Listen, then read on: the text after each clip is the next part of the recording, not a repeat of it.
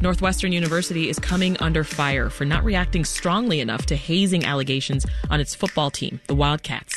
The university suspended its head football coach, Pat Fitzgerald, for 2 weeks in July without pay after an investigation found teammates would engage in hazing practices toward freshman players who made a mistake during a game or practice.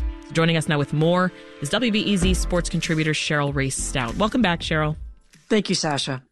So there's been a months-long independent investigation, Cheryl, that's into the allegations of hazing on the football team. What's being alleged exactly, and what did the investigation find?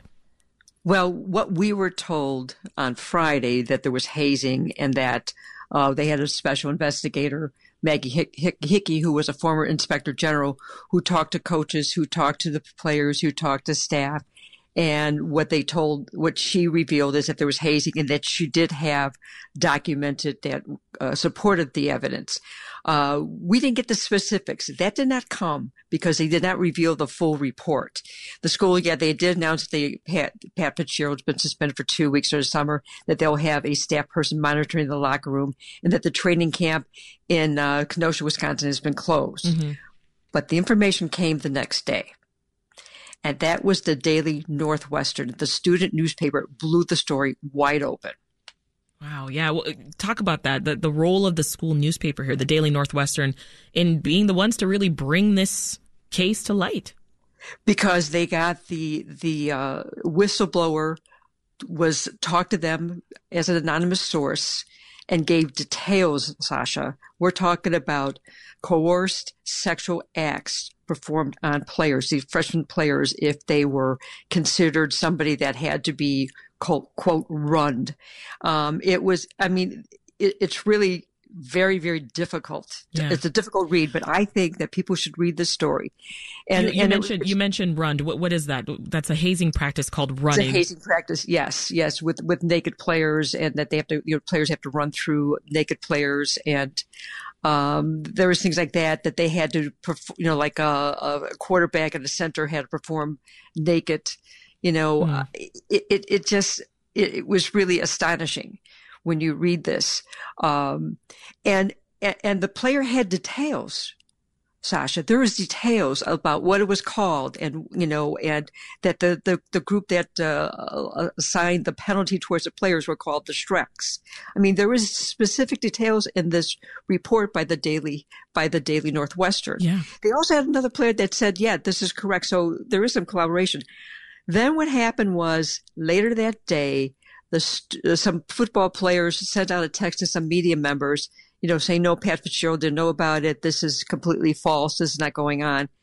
And then that night, you have the president of the school, Michael Schill, who came out and said, I erred in my sanctions to Pat Fitzgerald. And now that they're looking more into it. Yeah. So this is a mess. Yeah, it's a hot mess. I do want to shout out the great journalism from the students at the Daily Northwestern.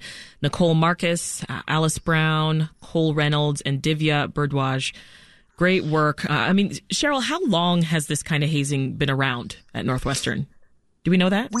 We're not sure because, this is, when you get the player that did that, they would only be within a few years him knowing it. But, you're going to see, what's going to happen is players are going to come out.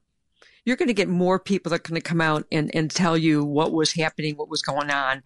And that's the only way we're going to find out because everyone's going to be shutting down. You're not going to hear from the coaching staff or anything like that. Mm. And that's the sad part about it. This has to become more transparent. In addition to the anonymous players on the team who have stepped forward, Cheryl, players from past years, they've also corroborated the gist of the allegations. But what seems unclear, though, is how much head coach Pat Fitzgerald knew. Is that right? That's what the report, they did say that he didn't know that as far as Pat Fitzgerald told them that he didn't know what was going on. But the player in the story with the Daily Northwestern said he did know. And that he had a way of communicating with a clap as to what player was supposed to get the penalty. So that is very murky right now. But, Sasha, it'd be very unusual, very, very unusual for a coach not to know what's going on in that locker room.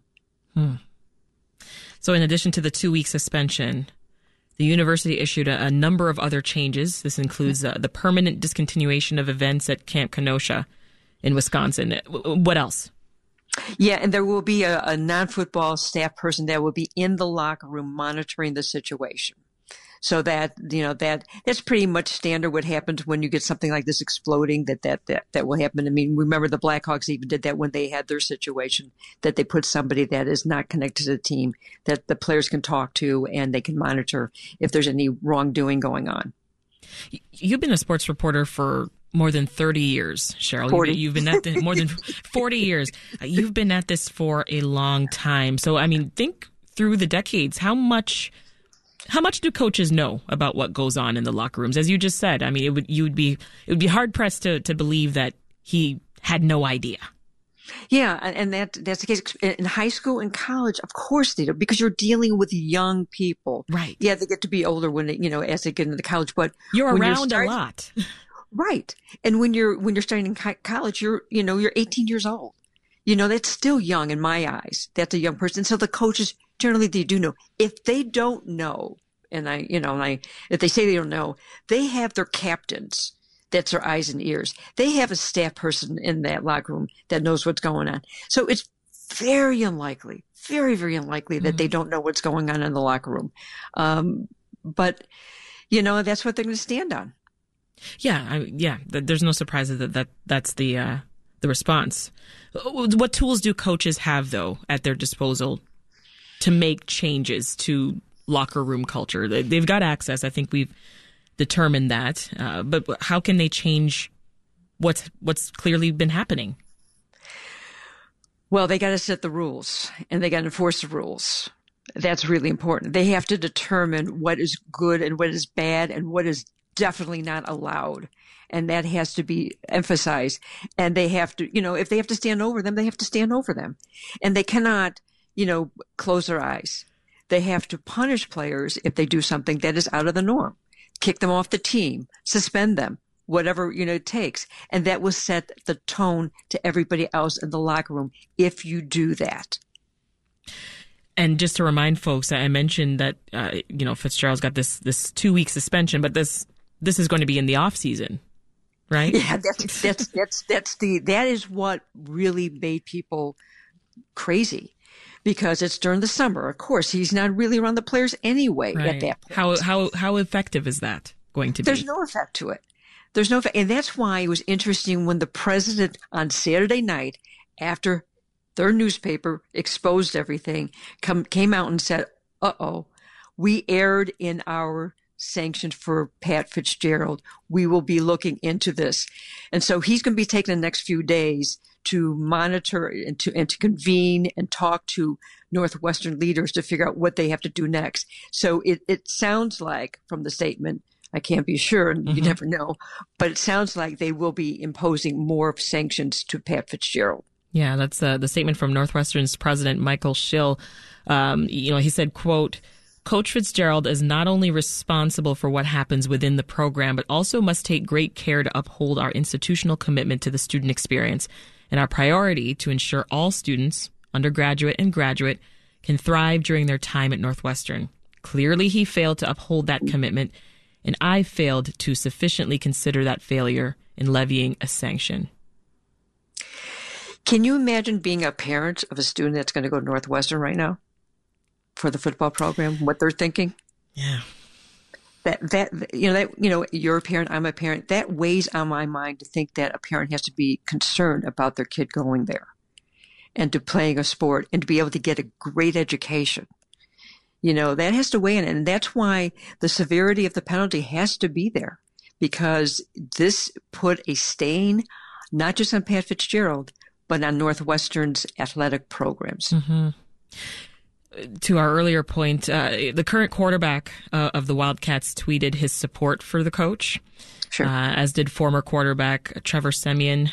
In fact, in a statement to ESPN, the Wildcats actually called the hazing allegations exaggerated and twisted. And they said Coach Fitzgerald wasn't aware of any of the incidents.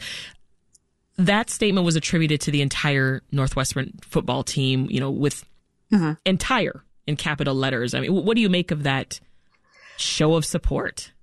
Well, they're going to do that because Pat Fitzgerald is their leader.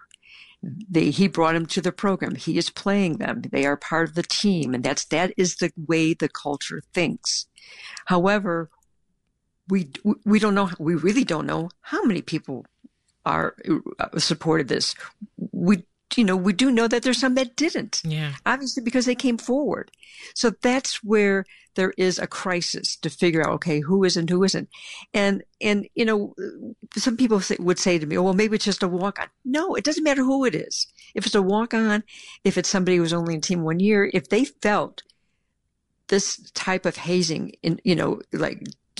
just destroyed them mentally, emotionally, there's a problem.